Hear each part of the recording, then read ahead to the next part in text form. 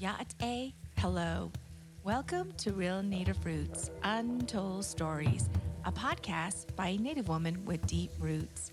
Hosted by yours truly, Vicky Katsuli Oldman. I am a lover of stories, a connector, and a holder of wisdom keepers. Each month, we will be connecting with our Native relatives and exploring what medicine our guests share and offer to us. Please join me on this uncharted journey to learn, connect, and reflect. Ayahat. Thank you.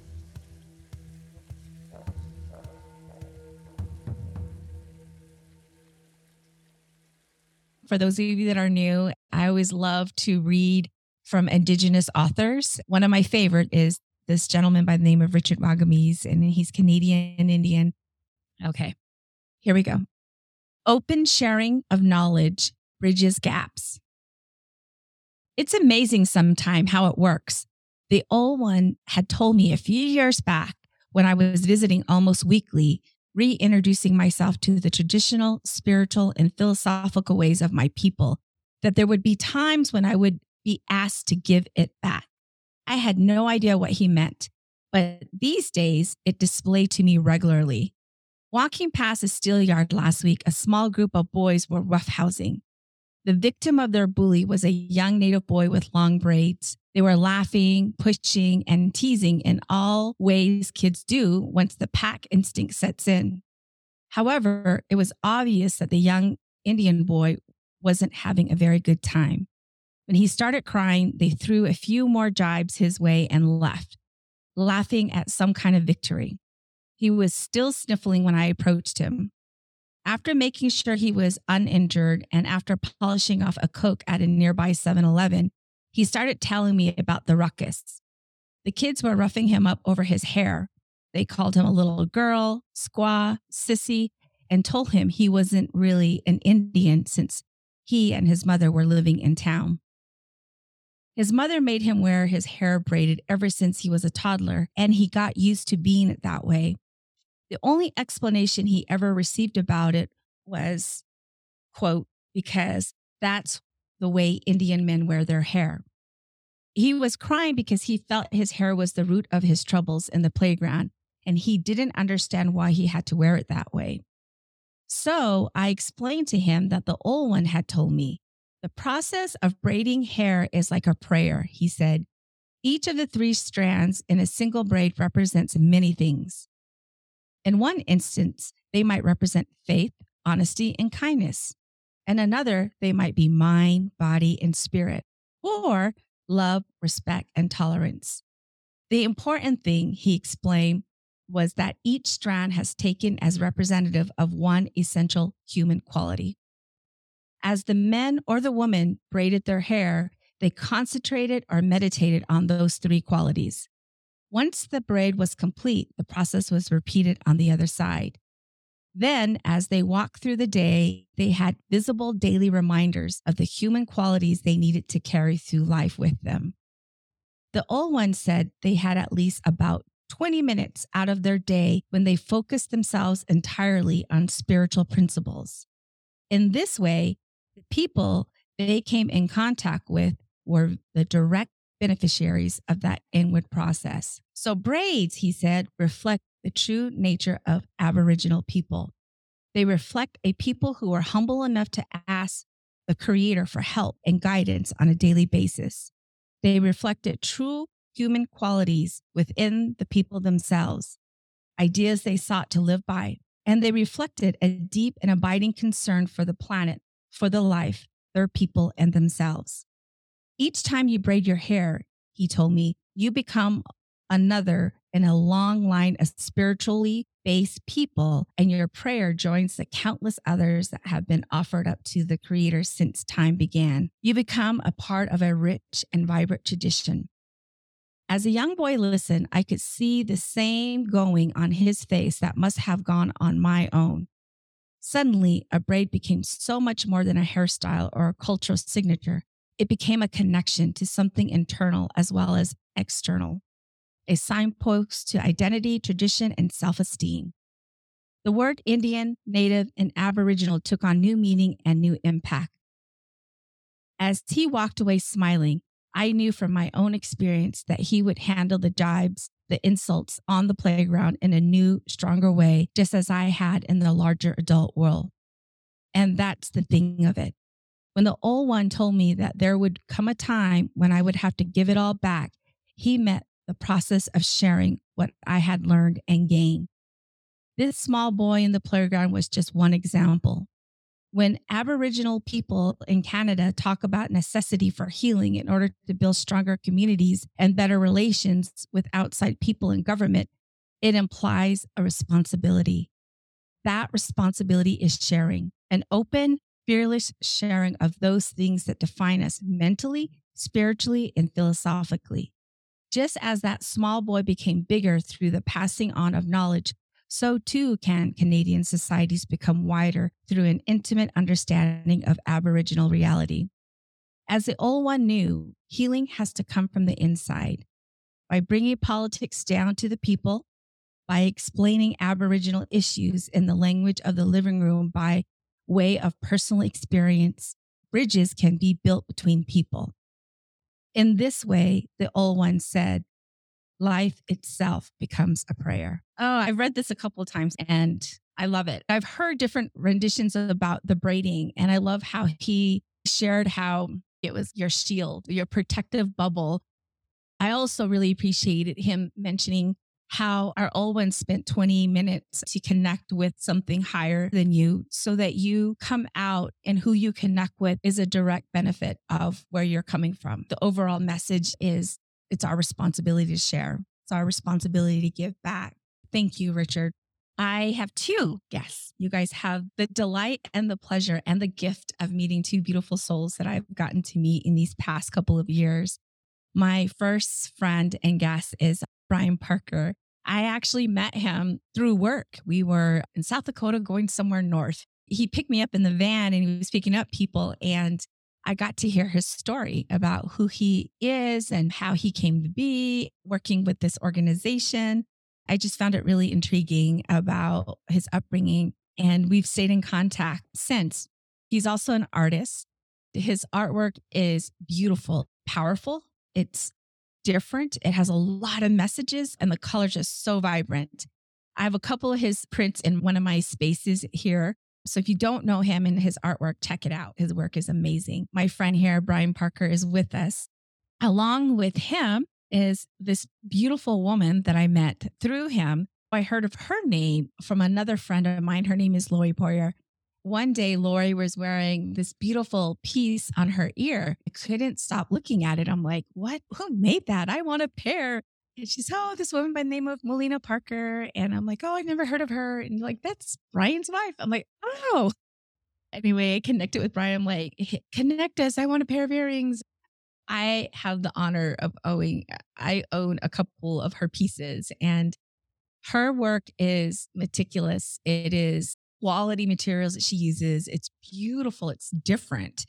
She's really built a name for herself as well. She actually had several of her pieces with B. Yellowtail. I don't know if you all know who that is. If you don't, you need to and look her up. Also recently was recognized as one of these Indigenous beaters in Vogue magazine. That's a big deal. You know, she does other things besides the beaded earrings. She also makes dolls, which, oh my God, they're beautiful as well. She also volunteers and she's a part of the community. So both these individuals definitely give back to the community. I'm just so delighted that you're both here. Welcome, Brian. Welcome, Melina. Please bring your voice into the space and say hello to our listeners. Hi. Hi, everyone. Hi, Vicky. Thank you for that wonderful introduction. And it's an honor and pleasure to be here. Yeah, thank you. This is new for me. He's not new to the whole talking about what he does a lot. And I'm usually like the hermit that sits in his studio all the time. But thank you for inviting me. I'm the one who's so honored. And so thank you for agreeing to do this.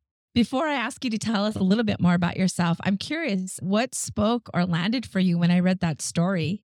Well, for me personally, my brother and I, we grew up in the border town that borders the res by about an hour. We were born and raised in Rapid City. And when he started growing his hair out, him and my cousins, they were taunted like that a lot in town by white people.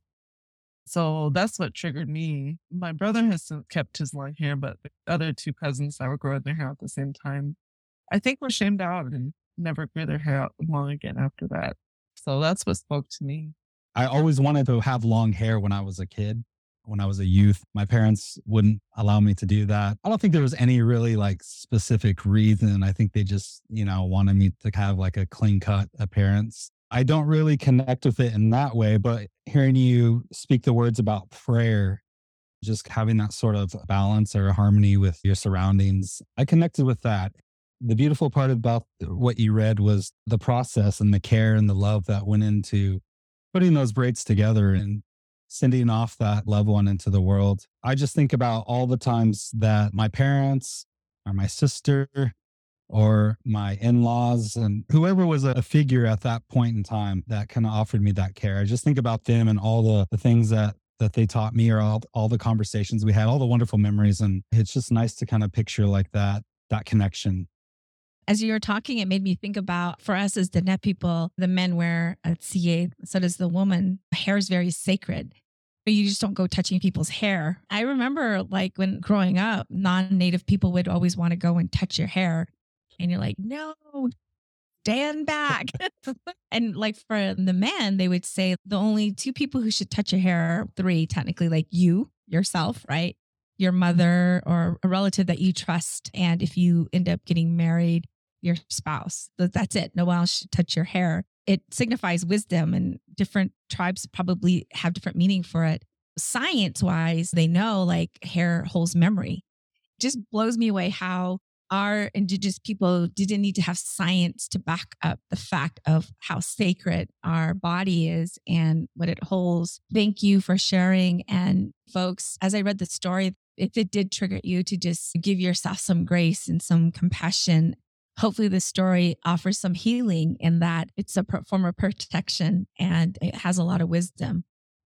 Talking about where you're both from and your background, I'd love for you guys to share a little bit about yourself. You both said earlier, I didn't grow up like Melina, and Melina like grew up on the res near a border town. Tell us a little bit about what life was like when you grew up and maybe your parents. So give us a picture there. I grew up in Tulsa, Oklahoma. I was adopted pretty much after birth when I was still an infant. So my adopted mother, who's been my mother my whole life, she is Muskogee Creek, and my father was Mississippi Choctaw. I grew up and lived in Tulsa, Oklahoma up until I was about 21. And life from birth to that age of 21 for me was different from Alina because I went to a public school that was predominantly non-native. So my only interactions with the natives, people who look like me or similar to me, was from my family. And the only time that I really was around my family were on the major holidays, family gatherings, family celebrations, and those unfortunate times with deaths, with people passing on. So, and I should say, church. I grew up in a Christian household. Church was my tradition, I guess you could say, my cultural upbringing, and the way that that was the time I was with my other native family members. That's how I grew up. And it wasn't until I went to art school in Santa Fe, New Mexico at the Institute of American Indian Arts that I was around other natives, and not just other natives that looked like me and sounded like me, people that had the same spirit or the same energy. That's actually where I met Melina, was at IAI in 2009. That's just a quick glimpse of how I grew up. I really am thankful that I was given the life that I had as a young person and given that sort of chance. My parents did a lot for me, and they made sure that I was loved and well taken care of, as did my sister and everyone else in both sides of the family. And so I feel very fortunate to have grown up that way and have been given a lot of opportunities and been able to travel and do a lot of fun things as a kid. I'm always grateful for that, but I always kind of longed for more of that cultural upbringing that I knew that was missing in my life. And that wasn't my parents' fault. That's just the way it was. That's just the way I was brought up. But it wasn't until I went to the Institute of American Indian Arts and meeting other Native people from all over that kind of journey began for me, and really beginning to learn about myself. We're talking about connection and really feel that connection. I grew up in Rapid City, South Dakota. My grandparents moved to the city, which is just a border town. When my grandpa got out of the Navy and they got married, they raised their children there. And then we were this like second generation to be born and raised there. But I too went to school with predominantly white people, maybe a different class of white people than Brian did. The few natives that we did have in the school, we always managed to find each other, went through school together. But I grew up, my mom was a single mother to 2 children, and my aunt was a single mother to a son.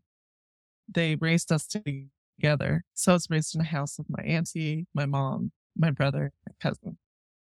I grew up going to powwow. My grandpa was an Episcopalian minister, so we spent a lot of time in the church too, but he did it in a way that meshed culture and religion together. And him and my grandmother were fluent Lakota speakers too. So most of his services were done in his first language. I was really close to my grandparents, and my grandmother taught me, a lot of the stuff that I do now. She taught me how to sew, embroider, bead, as well as my mom and aunties.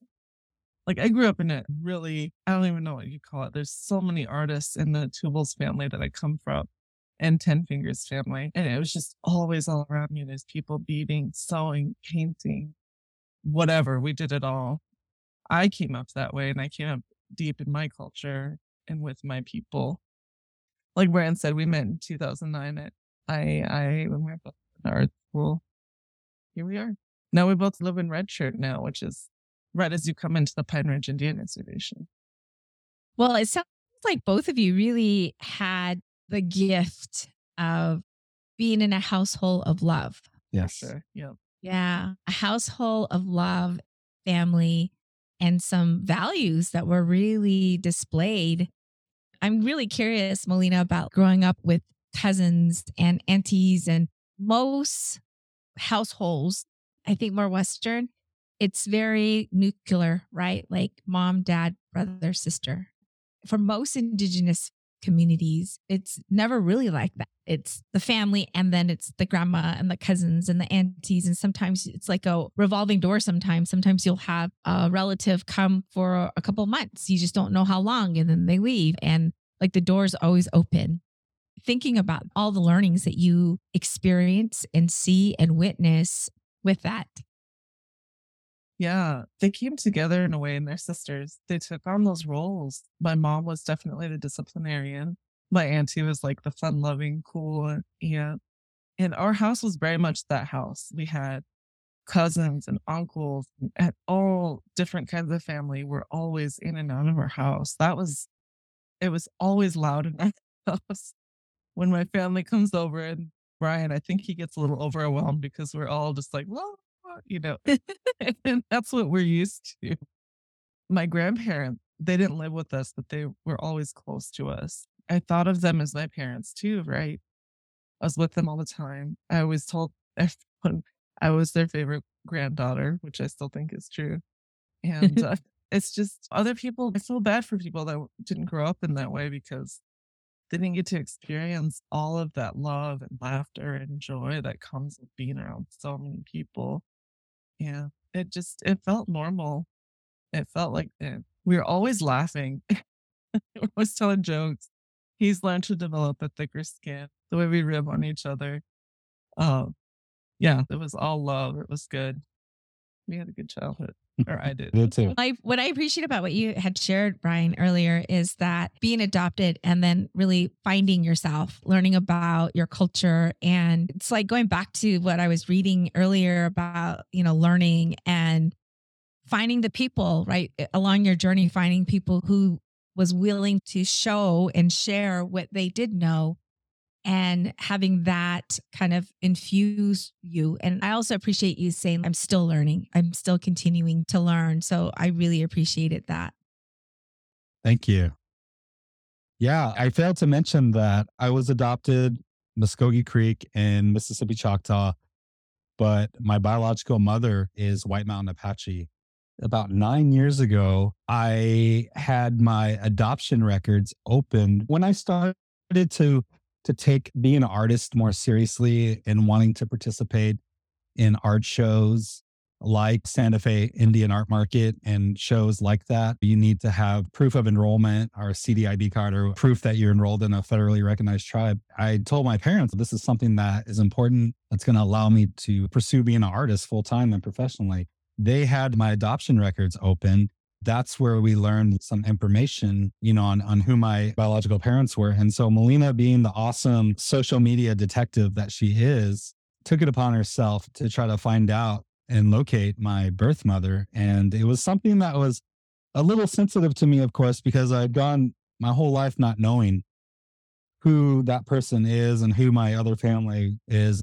I was really hesitant at first. I didn't want her to do it. And she kept encouraging it and saying, come on, aren't you curious? And yes, I was curious, but I wasn't ready to go to that place yet. But thinking that it would take her a lot longer than it did, I said, yeah, I finally gave in and said, yeah, go ahead. And here it wasn't even like 20 minutes later, she's found her. And I was like, what?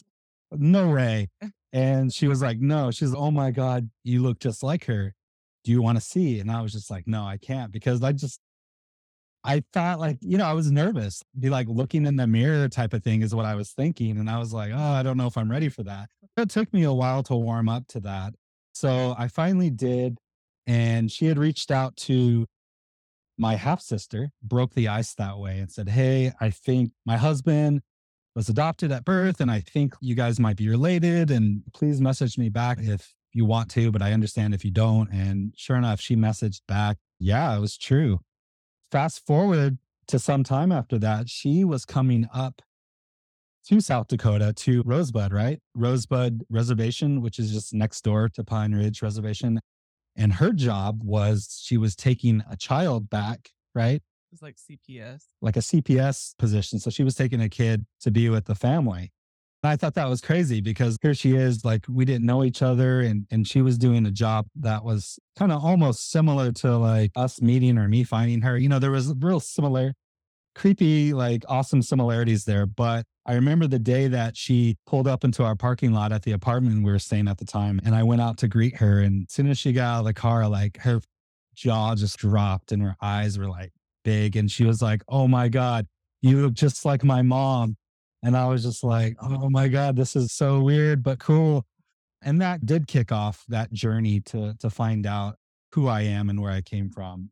It was a couple years ago, pre-pandemic, that we finally made that journey down to the White River Res in Arizona. We were invited to attend a sunrise ceremony, which is a young woman's coming of age ceremony in the White Mountain Apache culture. And almost felt like that ceremony was for me, even though it wasn't. But I felt like it was for me because I was getting to learn about the culture. I was getting to meet family that I'd never met. It was so beautiful, that whole experience, because it's almost like I existed in that family the whole time. Like they just welcomed me with arms wide open, took such great care of us. And it was just so beautiful.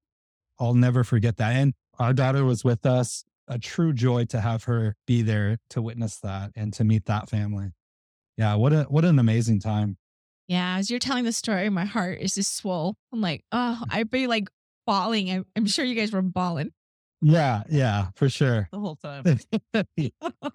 Oh, it's like a missing piece, right? You're happy, you're grateful about your life, and you're continuing to learn. And then this piece, it's like this missing piece, you find it, and then like, okay. Yeah. Yeah. Yes. Good job, Melina. It sounds like she's pretty persistent. She is. She's awesome. I'm so glad that your daughter got to witness that. Oh yeah. And my half sister has two daughters, but the daughter that Bobby, my daughter, connects with the most is a year older than her. My daughter's 8. And my niece Ayana is 9. And so like they've been in constant connection ever since. And it's just really awesome to see her get to have that experience pretty much from a young age. She's going to grow up with that, knowing that's her cousin. And it's so awesome. It's beautiful because you have relatives all over. It's such a beautiful story. Absolutely. When you guys met at IAIA, which is the Institute for American, did I say that right? Yeah. Institute of American Indian Arts. Thank you. Who was all googly eye first? I got word back that she is checking me out. No, just in all honesty, I think we like noticed each other here and there. How we met came about from a really horrific, shocking, and sad situation. A really great mutual friend of ours and her cousin and brothers had passed away. When everyone got word, everyone on campus knew our friend. He was friends with everyone. And he was just that beautiful soul that everybody knew. He was quiet, yeah, hilarious, and just a beautiful person inside and out. When the whole campus got news of his passing and where it took place, everyone just naturally just gathered there to comfort one another. But I remember one of my friends at the time, one of my good friends, had already known Melina a little bit and was asking if she wanted to come out, hang out with us and go have dinner. And that's when my friend had found out. I was like, no way, that can't be right. So we just dropped everything and rushed back to campus and went over to the apartment that they were staying at. And sure enough, it was true. And I lost it because my friend, that person was the first person that I had met during orientation when I started, the first person that I had a connection with because we had both served in the military. We had both got deployed to Iraq. So we had that connection as veterans. And when I learned of his passing, I went over to where he had lived and where he had left the world. And I couldn't take it. It was a lot, as it was for everyone. And I remember Melina, I kind of like took off in the opposite direction to collect myself, but also just let it out. And Melina, not even knowing who I was, just being the awesome person that she is, just came up to me and gave me the biggest, most comforting hug that I've ever had. I didn't know it at the time, but thinking about it after we met and started hanging out with each other, I thought, wow, that was really special. And I just knew like that her heart was so big and, a heart made of gold. And I just knew like that we had something special, I would say. I didn't expect to be crying while I was sharing. She's been my best friend since. It's so beautiful. Yeah, it is, because he could have just stood over with the rest of the people and just been like, oh man, I feel bad for that guy. But no, she, having a heart of gold, she just came over and comforted me, forgot about herself and selflessly comforted me in that moment. And that's how we really like met, and the rest is history. I haven't been able to shake him since. Yeah. Well, it just shows also, like, I love how you're lifting her and just acknowledging the beautiful soul that she is. And I contribute that to the people that raised her. They showed you that it's okay to be vulnerable. I think that's what's so beautiful when being in ceremony, right? When we're amongst our relatives, it's okay to cry, man or woman. It's actually a gift. We see it that way. We don't shame, or we're not like, I'm too manly to cry or whatever, like this strong stoic kind of look. It's a release, right? The one thing that I really wanted to talk about is talking about what makes you both an artist. I know that, Melina, you grew up around a whole bunch of artists. And Brian, clearly you're an artist because you went to IAIA. There was something there, right? I would love to hear how you all knew, like, this is where I know I'm being pulled to, and that is art. When you think about growing up, it's like coloring, and we forget how big art is. It's not just coloring or making something, it's bigger than that. Tell us a little bit about what art brings you and how you knew like this was your path. I did grow up around it, and it was something that I had always had an interest in. My mom started me beading at a very young age. She says I was about 5 or 6 when I started beading. Throughout the years, I learned different techniques. It was something I always did as extra income because, like I said, my mom was a single mother. So if I wanted like different shoes or something that she couldn't afford, I always seemed to have money because I was always selling things. So growing up, to me, at first, it was just a way for me to support myself. It was always my side hustle. once I graduated from high school and started going to college, it was just something I did in my pastime just for a little extra income here and there. And then my grandma got sick. She got cancer in, I believe it was 2007 or 8. And she was really encouraging me to go to art school. She wanted me to get out of South Dakota for a while, expand my horizons because I had been playing with going to IA for quite a while. And so I finally went, and it was then that I realized this is really what I want to do. I have a passion for it. I feel like I'm good at it. I know that sounds vague, but I felt like I was good at it. And I really wanted to see how far I could go with it. We actually had a lot of hard times after. So I fell back into my being again to support us when our jobs couldn't support because rent was insane. It wasn't until maybe a few years ago that I really felt like, okay, I have a plan. This is what I want to do. And of course, Be Yellowtail really helped expand my platform, which was amazing. I got all these new followers. And then I'm just really enjoying doing all these jewelry pieces and going to art shows. And I was having fun. And then I lost my grandpa last year. I couldn't bead for the longest time because when I bead, it's more like muscle memory because I've been doing it for so long. And I needed something else that would just keep my mind occupied. So I started to learn or teach myself textiles. I had a sewing machine that I traded a friend for, and I just got to work. So I've only been doing dolls for about a year now, and I'm having the most fun with it. It's helped me overcome that grief. And I think that's really what's beautiful about artists is you don't have to narrow yourself down to one medium or one style of thing. You can do everything. That's all in everything we do. Even when I'm braiding my daughter's hair or getting dressed for the day or whatever, it's in everything that we do. I think that growing up around artists and seeing that helped me see that I could do whatever I want to do and have fun with it. So it's been therapeutic for me, I guess is what I'm trying to say. In the late 80s and 90s, I would just find like books or magazines and draw like cartoon characters that I would see in those things. And that's kind of how I taught myself how to draw. My uncle, some of their kids were artists and really great artists to this day. But nobody like in my immediate family like had any talent. As my dad used to say, I can't even draw a stick figure. I had to learn myself and being inspired just by the things that were of my time, of my youth, which would be movies and music, MTV and VH1 back then. And so just seeing all the bright colors and just weird visuals and things were my inspiration. But that's how I learned how to draw. And that's the only thing I ever felt like I was truly good at. I played sports as a youth, but I wasn't like an athlete in that way, even though I enjoyed playing the sports and was fortunate enough to always be like on the winning team and like little league and stuff. So it made me feel good. But a funny story from high school would be that there was this girl that I had a crush on, and she was a cheerleader, and she had found out I had a crush on her, and she didn't like me, but she thought she was like hot stuff. And I remember we were both like in art club. Then the big school art show came up, and she was like telling everybody like, yeah, I'm gonna enter in the show and I'm gonna win and blah blah blah. And she was kind of like, rude to me a lot and stuff.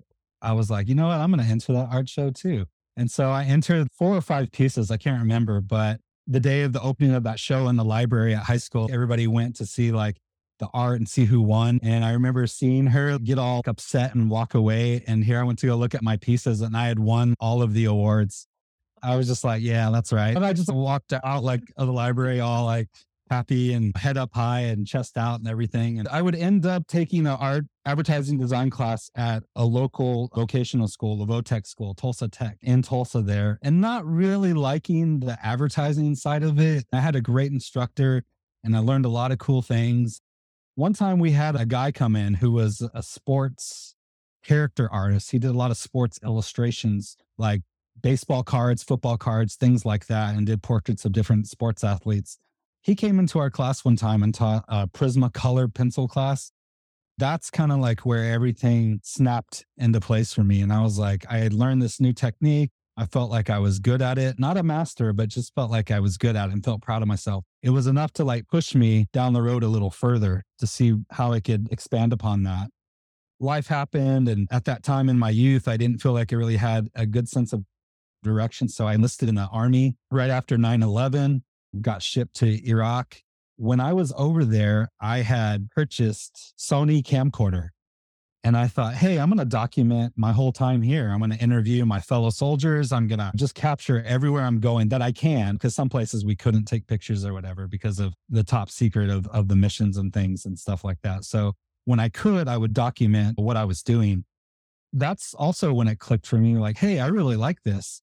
When I get done and when I get out, I'm going to go to school and try to study this. I got out spring of 2005. And I went home and I was feeling the effects of being like in a combat area. And my dad, having been a Vietnam veteran, was like, you know what? You're not going to sit at home. I understand, like, you went through some stuff and you're feeling it, but pick out 3 schools in the country, anywhere, any school you want in the country. And we'll go take a road trip and visit those schools. Cause that's what I want you to do. I want you to get back into it and just not sit around and feel sorry for yourself type of thing. I picked 3 schools. 2 of them were out in California. We took a long road trip from Oklahoma to California, and I don't recommend it. It's just crazy long, even though it's beautiful along the way. It's just crazy long.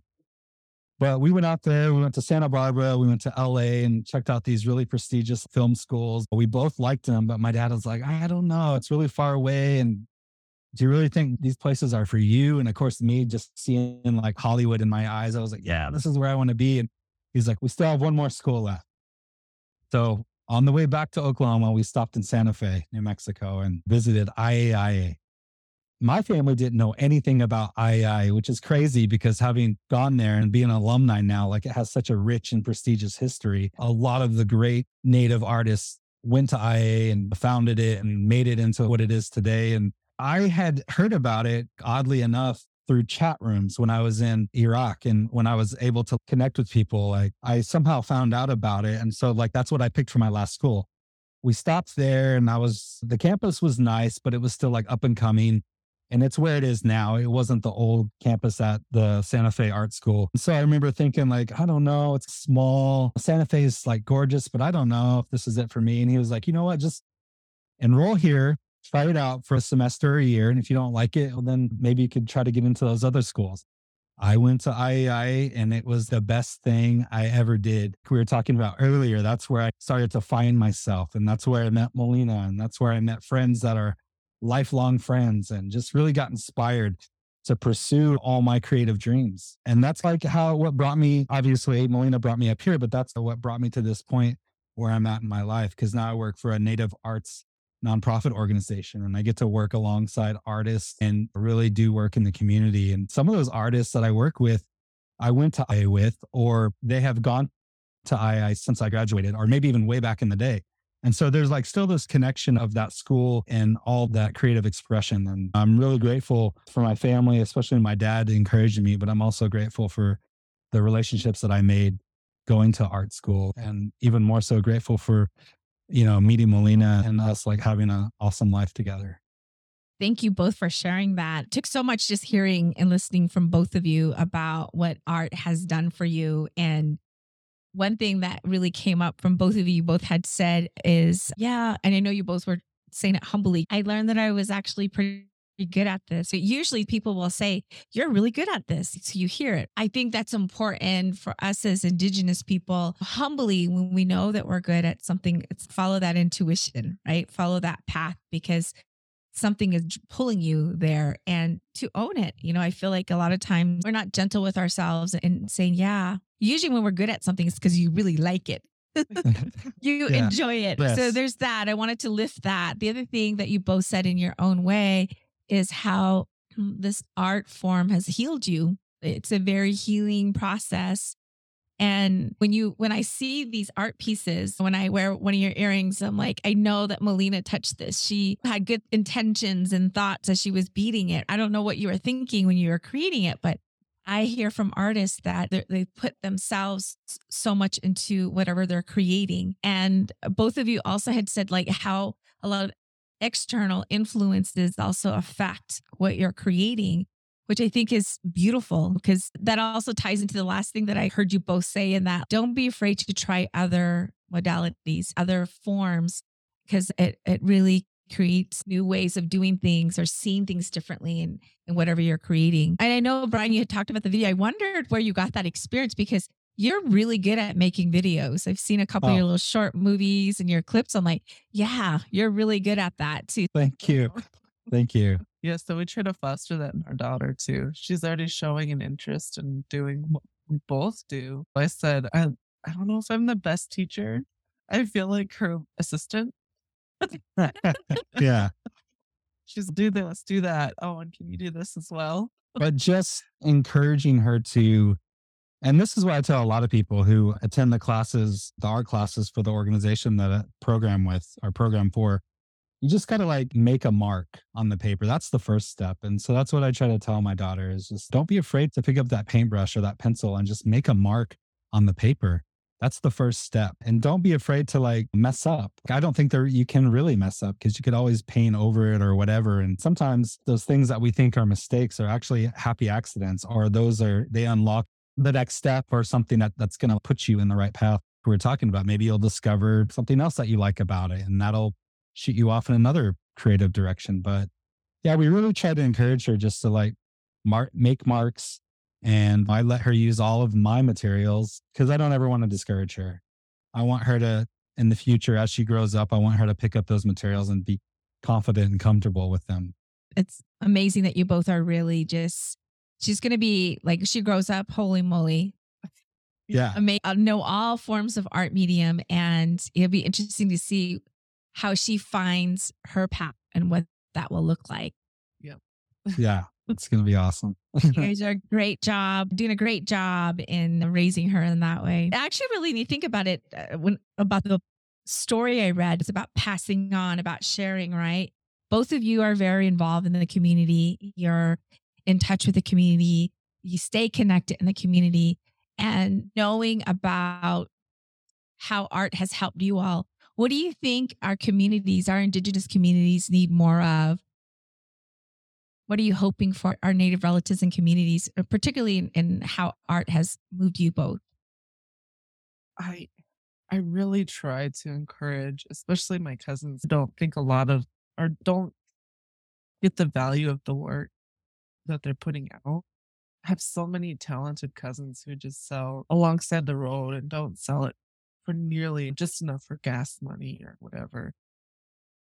I wish I could give them the confidence to really put themselves out there and get what they're worth.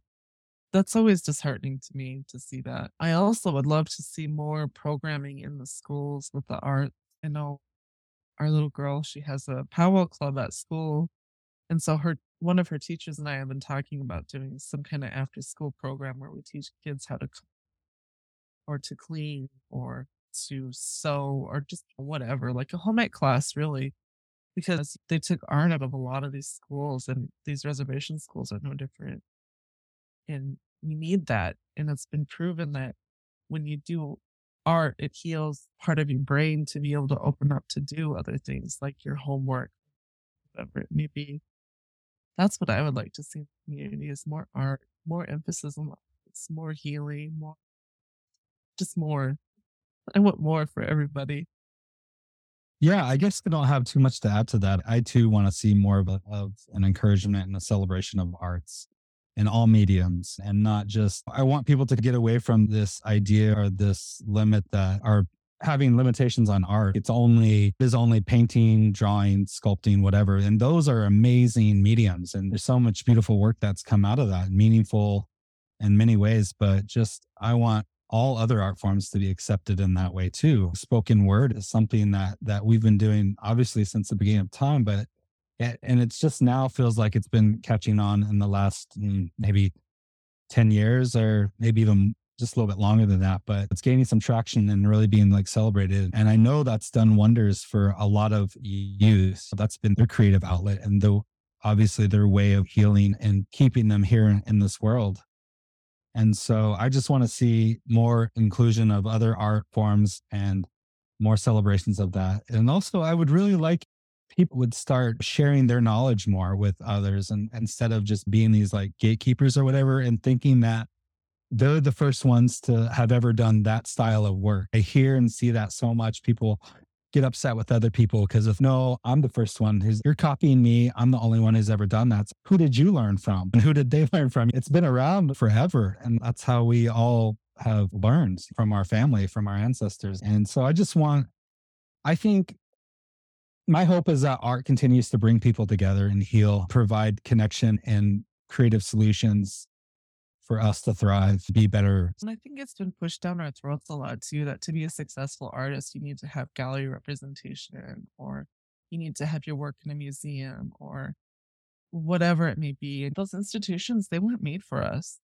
And I Mm. think once I finally realized that coming up, that I was able to just let that go and do what I wanted to do and not try to impress these white curators that could possibly get me a show. Once I started creating for me and for my community, and to know that my community supported me as well, that was another thing I was unsure of. Like when we left Santa Fe, I thought, I'll never make it because all of the successful artists we have up here are men. That's like, they're never going to think of me as an artist because I work with beads. So that's such a woman's thing. But having moved back and making friends in the local art world here and seeing how much the community really supports us, it's changed my trajectory in a big way.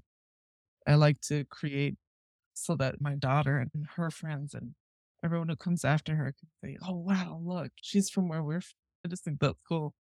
Yeah, I also wanted to say that there's this idea or thought about if you can't make it in Santa Fe or a city like Santa Fe, then you're not an artist. If you can't make it in those places, you're not an artist. Or if you don't participate in those prestigious art markets, you're not a true artist. I totally disagree. And it wasn't until like I've been through those things and started working more in the community and doing art more for myself that I realized that art is a gift. Art is an extension of your soul and it's a celebration of life and love. Once you, as a creative person, start making art for yourself, it opens up so much more and so many more things to be grateful for. And I just hope that folks can get more into that mindset and just celebrate each other. It's hard just being native. People like gateguard different art forms and different things like that.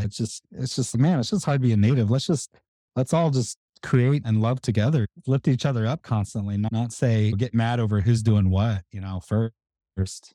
Yeah. I just want to underscore that it is so hard just being native, right? And we're a small group in this world, and we need to support each other. There's so much that you guys said here that needs to be like highlighted. And one of the biggest things I'm taking away in how you all have continued to expand your work and is really coming back to finding out your own worth. And there are a lot of artists out there who undervalue their art form. And part of it is the confidence of them. There's a belief in their mind that I'm not good enough or the scarcity mindset. And I will say, I'm putting it out there, I'm blaming the institution. I remember being in school, you're not good at this. You need to be here or you should do that versus opening it up and, oh, that's a great start. Play some more. As you were saying, Brian, like just start, right? Just start. And I took a long time to feel comfortable in just playing. One evening, my guys and we had bought all kinds of acrylic paint and we would have painting nights. I wanted to be really good for the first art piece. So I was watching all kinds of YouTube videos and the guys just sat having a good time. And I was like, step by step watching the video. And then I remember the third time we were doing this, my oldest son said, Mom, just go with it, Mom. Paint. How are you feeling? What color are you feeling? Just go with it. You don't need the video, Mom. And I was like, no, I do. I need the video. Eventually, I got away from that. I actually took a class called Painting Fearlessly. That was the best thing I did. And then I took another class about just doodling. I just kept taking different art classes and bought this big old journal. And every day I made a commitment to paint something, draw something, write something. Melina, you were saying something about it opens a whole new pathway, right? If teachers and I think even within organizations immerse more art, even if it's fun, I think people's thought process will shift. The creativity will come out. A lot of times the solution is in there because we're not overthinking. We're just letting it go. I try Yeah. to take every class that FPF offers through the Rolling Res Arts program. And doing that, I've taken like quilting classes, printing, other sewing classes, just all these different things. And it's so funny how they're all related. You're like, wow, I Mm. could use this technique here and there, just pulling from what different people know. It's so cool. It all works together. Yeah. Yeah. So, what's on the horizon for you both? And like both of you are doing amazing things. And I know you're humble about some of the achievements you both have received. And I'm curious, what's in the near horizon or what are you guys hoping for in terms of the work that you're doing? I am on this doll trajectory. Oh my gosh, I'm having so much fun with it. This latest doll I did, the wire form inside, so it should be sturdier. And so I really want to keep going with that. I've been looking at a lot of YouTube videos and what, but most of the videos finding they're working with clay. And I've worked with clay before. I like it, but it's not my thing. So I'm trying to figure out how to make it work for me. And I just want to get better at making clothes too. And my mom, growing up, she was a seamstress, or she still is, and she works with clothes. She maybe not always had the most patience for me as far as that was concerned, because I was always repeating that question. And I find myself feeling that way with our daughter too. I want to get better at making clothes, but I can be better at making clothes for my dolls. And I really want to see where this goes. I'm excited. I'm hoping to hopefully land a show. I want to do a doll show. And I've had this idea for a while to do a show, like a retrospective of my grandma's life. She grew up hauling water, chopping wood, real country girl, riding horse. And I've always wanted to do dioramas of scenes of her life. I really loved her. She was my favorite person in the world, my best friend. And I think it'd be really cool. And I've had this idea for about 10 years. And now that I'm finally here making dolls, I think I can do it. And that's what I want to do this year. It's really get into that finally. Because, as an artist, you have all these great ideas, but you never have enough time, especially if you're a parent, because you have to respect their time too, right? So I hope this is the year that I get to do that finally. I'm just trying to be on Reservation Dogs season 3. It's Well, I have some friends. I can connect you with them. I just want to be the guy in the background that's walking and trips. Not even part of the dialogue. You just see this person fall in the background because that's me. No, but for real, I would love to do something like that. Like, I don't think I could be on that show, but who knows? But I would love to step out of my comfort zone in that way and try something new, something else new, some new form of expression. But I have a full-time job and I really love working in the community and doing what I do, getting to work with artists. And so in my free time, I still continue to draw and paint. And I've been painting like a lot of just sometimes like in funny or cute or weird situations, just almost treating them like humans, like putting them in different situations like that. But I'm hoping as a 2D artist to move away from that type of imagery and just to do more complete scenes. There is an artist that I've been following and that we both know that's friends, family friends. Is that how you would say? Her name is Robin Ticinagini. She's a Navajo painter who lives in Santa Fe, but she has been like, besides Melina, she has been a huge inspiration on me as a painter. And so I'd really love to do like more complete scenes in my paintings. But as a videographer, I would love to do more projects like that involve community members and friends and family. To me, that's really meaningful. I went to school for videography and film production, like I mentioned, but I've never had the opportunity to set foot on a real movie set. And I would love to have that experience one day, just to learn like how that whole operation is and to learn that more about how to create that movie magic. But I really don't have a desire to be in the film industry. Just something about that. It's just not for me, even though I really admire it and I'm passionate about that. But to me, what's more meaningful is just getting together a group of friends or some family members and trying to figure out how we can be creative with the resources we have. How can we tell a story and make it the best story we can with just an iPhone or a little camera and some lighting and making our own props and things like that? To me, that's so valuable. And that's what really drives me. And so I hope to do more little projects like that in the future. Yes. And I want to say, when I was listening, I heard you both say think. I'm like, no, it's going to happen, Melina. And Brian, it's going to happen. So, Yes. yes. Thank you. So thank you for that. And I love the dolls. I've been seeing them on Instagram, and it actually took me back. I remember when I was little, one of my friends, my neighbors, she was really into powwow, and her mom would make little powwow dresses for the Barbies. And I thought that was so cool. I was like, "Oh my god. Can you imagine growing up having a doll that looked like you?" Right? Did that kind of where I got the idea. She made all of us granddaughters power regalia for our Barbies. I still have them. We got a small glimpse into your world about how you grew up and how you found each other and how art has done so many things for you all and what you want for the community.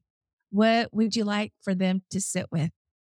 I'll say what I always tell Brian because he's always trying to quit.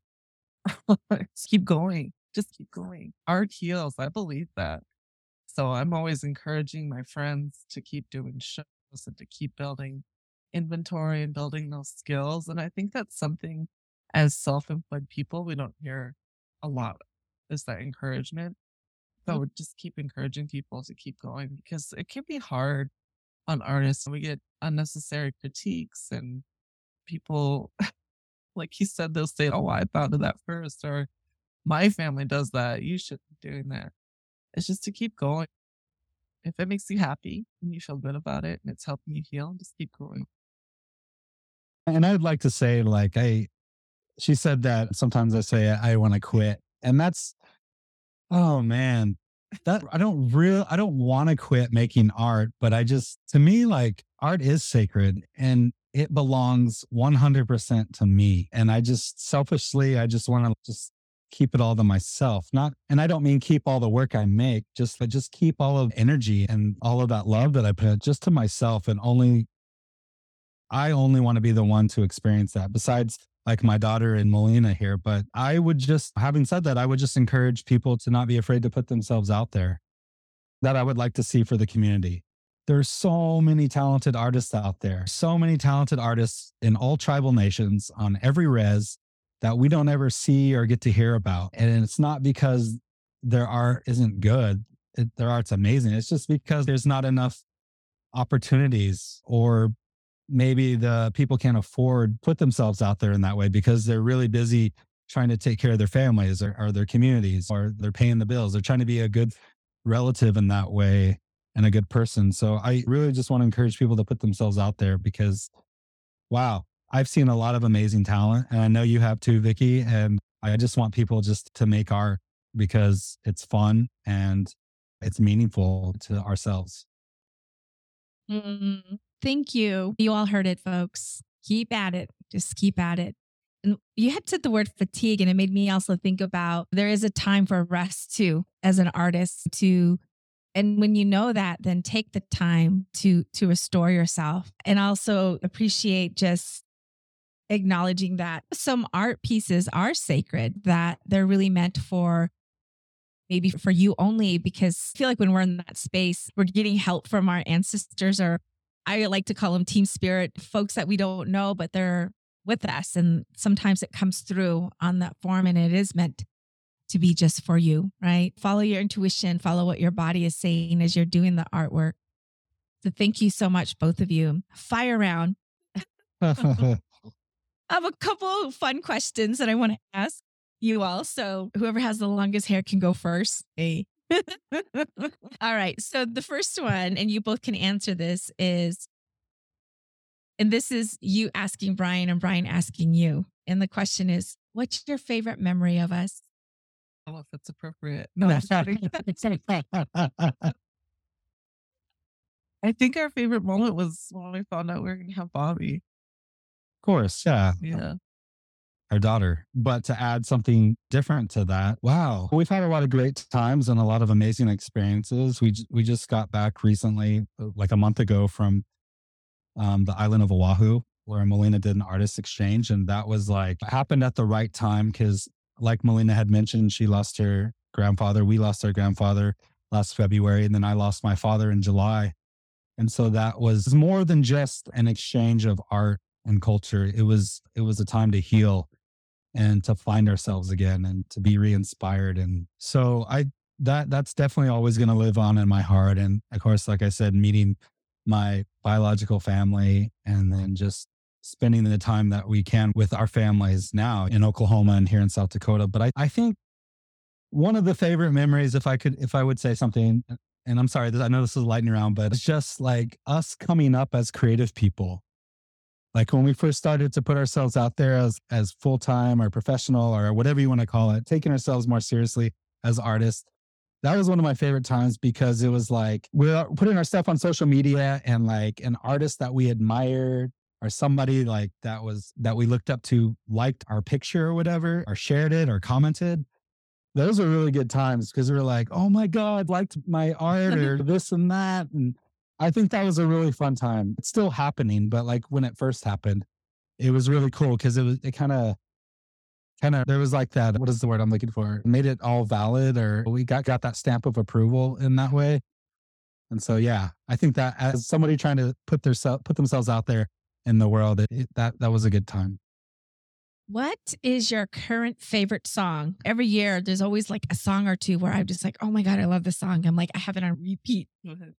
Oh my God, my current favorite song is the song called, I gotta look it up real quick, but I think it's called Edge of the Ocean by Stick Figure. And it's my current favorite song because, like I just mentioned, we were in Oahu. And so when we were cruising around the island in our little rental car, we were listening to 98.5 Big Island Jam or something like that. And anyway, it was a song that kind of came on the radio. And so it provided the soundtrack to our time over there. Yeah, I'm still jamming that song. I am a huge Addams Family fan. And so, of course, I watched the new Wednesday series and they had the Cramps on there. I couldn't believe it. And all of these Cramps? Yeah, the dance scene, the Google Muck, and our daughter's singing it now too. It was so cool. She knows who the Cramps are now. Anything REM too, I'll listen to over and over again. Losing My Religion, and I'm such a 90s grunge girl. I love it. Okay, what is a good spy code name for you? What is a good spy code name for you? Gosh, I have no idea. Our daughter calls him Cute Boy. Cute Boy, yeah. That's so Yeah. Whenever I walk in the door after work or anytime I just walk in the room, she's always, hey, cute boy. So, yeah, that's a good one. I'll go with that. good one. I don't know if it's a good spy name, but I really like it. Mine would be number one. Number one? Yeah.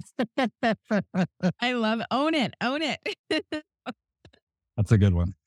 It is. All right, I'll do one more. I'm looking at my list here. If you were to write a book, what would it be about?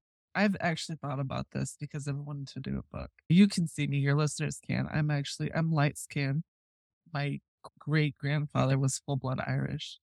And that's the only white that we have in our bloodline. And somehow I came out the way I did. And my grandma thought that was like the coolest thing. My brother's dark. Everyone in my family is dark. She never made me feel weird about it. Neither did anyone else. And she was proud that I looked what she thought Irish people might look like. And she also said I looked very Cheyenne, which is what her great grandmother was too. I always wanted to write a book about my fellow light skinned people, just to be proud of who you are and own it. I never felt weird about it. I feel like I fit in with everyone. I never feel awkward or whatever. And I think that some other people maybe have identity issues with it, and I never have. I always want to write a book, like a children's book about that. I think it'd be really cute. That would be cool. Yeah. That's important.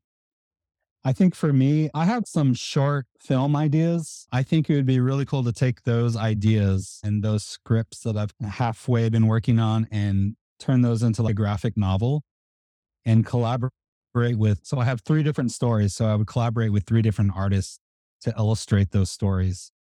And so that's in the back of my mind, or something that I've put on the back burner for years now. I would like to see that come to life one day. Hopefully sooner rather than later. We'll look forward to both books coming out. Put that out there.